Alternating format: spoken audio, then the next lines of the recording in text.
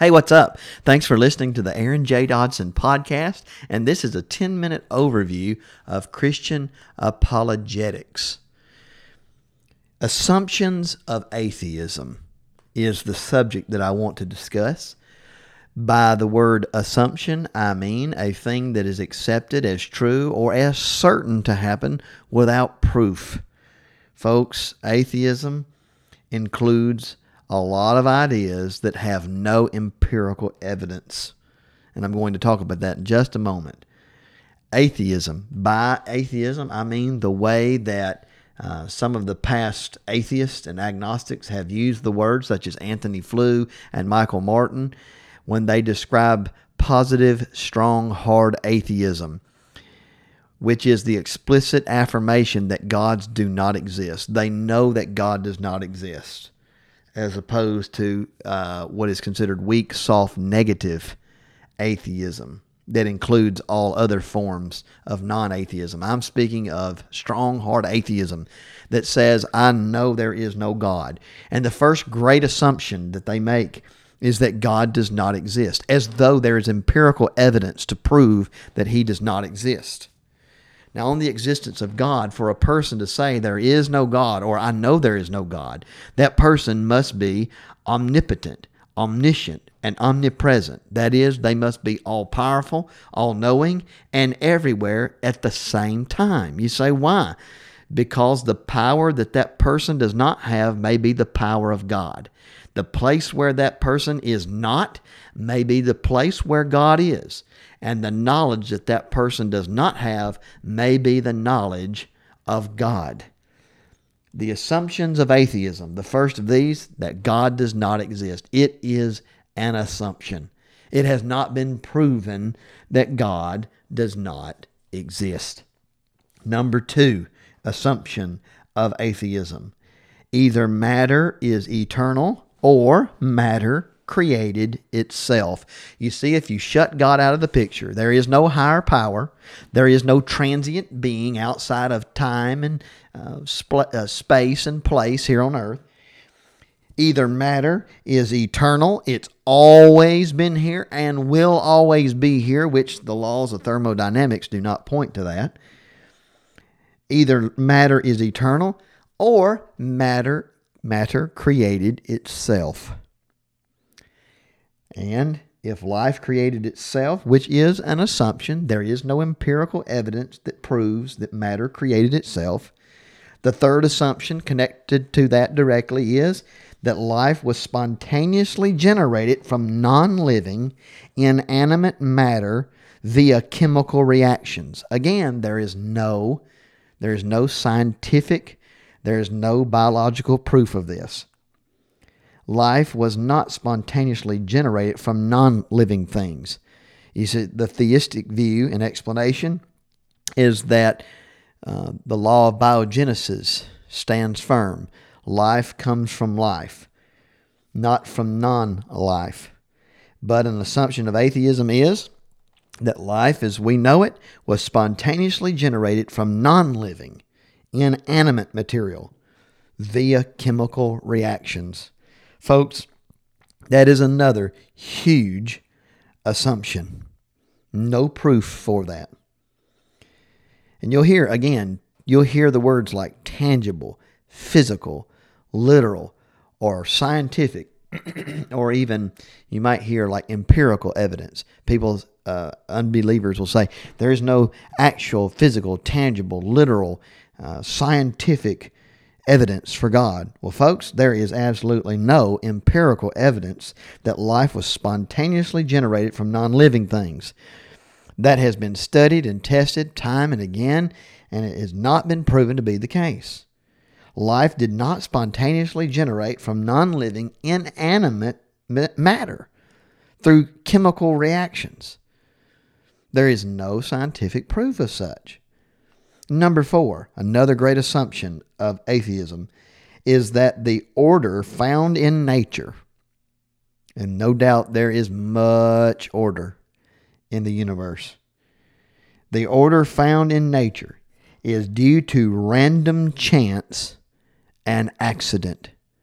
And folks, that's what you have when you've excused theism and the higher power out of the picture, a transient God, then what you have is a ton of order in nature being the result of random chance, random sheer accident. That just doesn't sound right. It doesn't sound right because it's not right.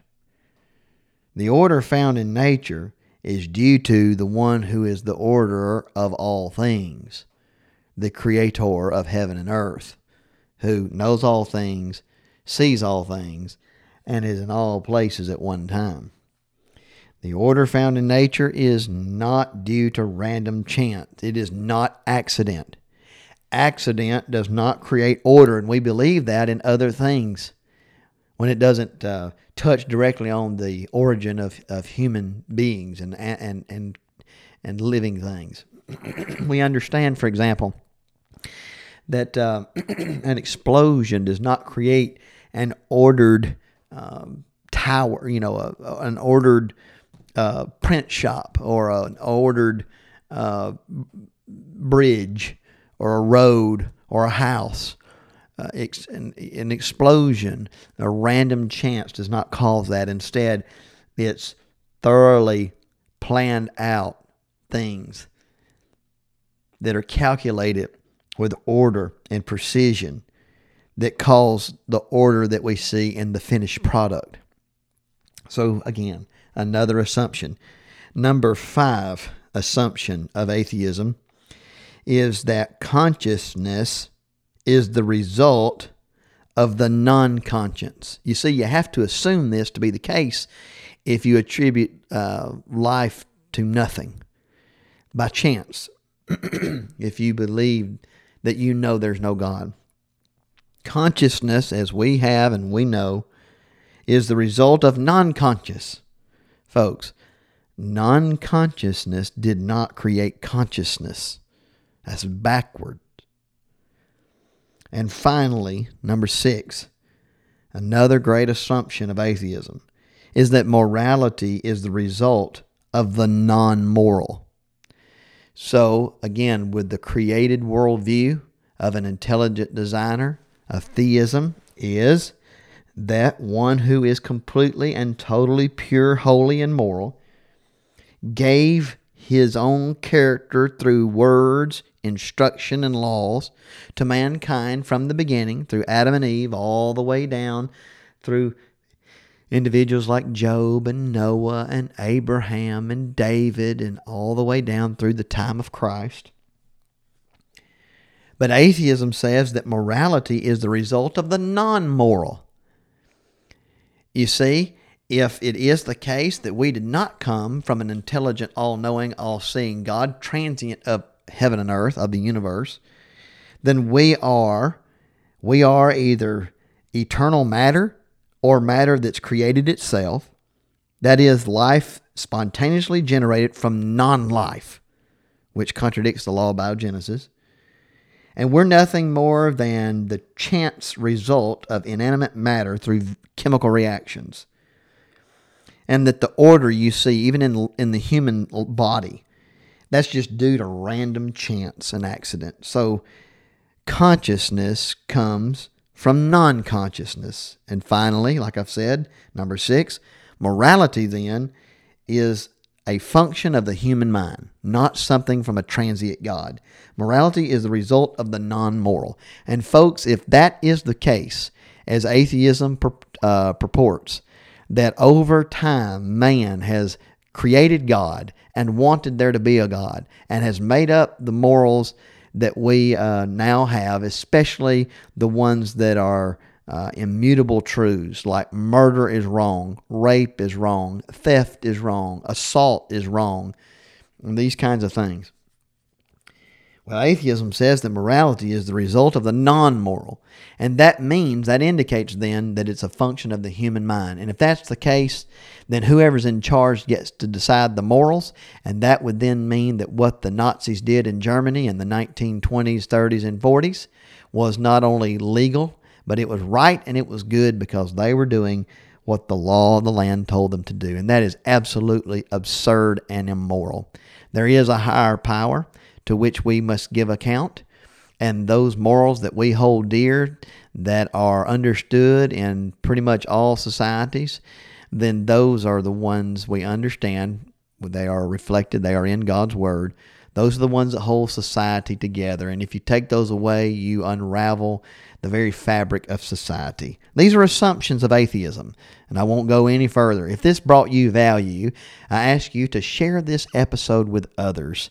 Thanks for listening to the Aaron J. Dodson podcast. This has been a 10-minute episode on Christian apologetics. Share it around. Give me a like. Give me a rating wherever you're listening to this. And God bless, and I'll catch you next time.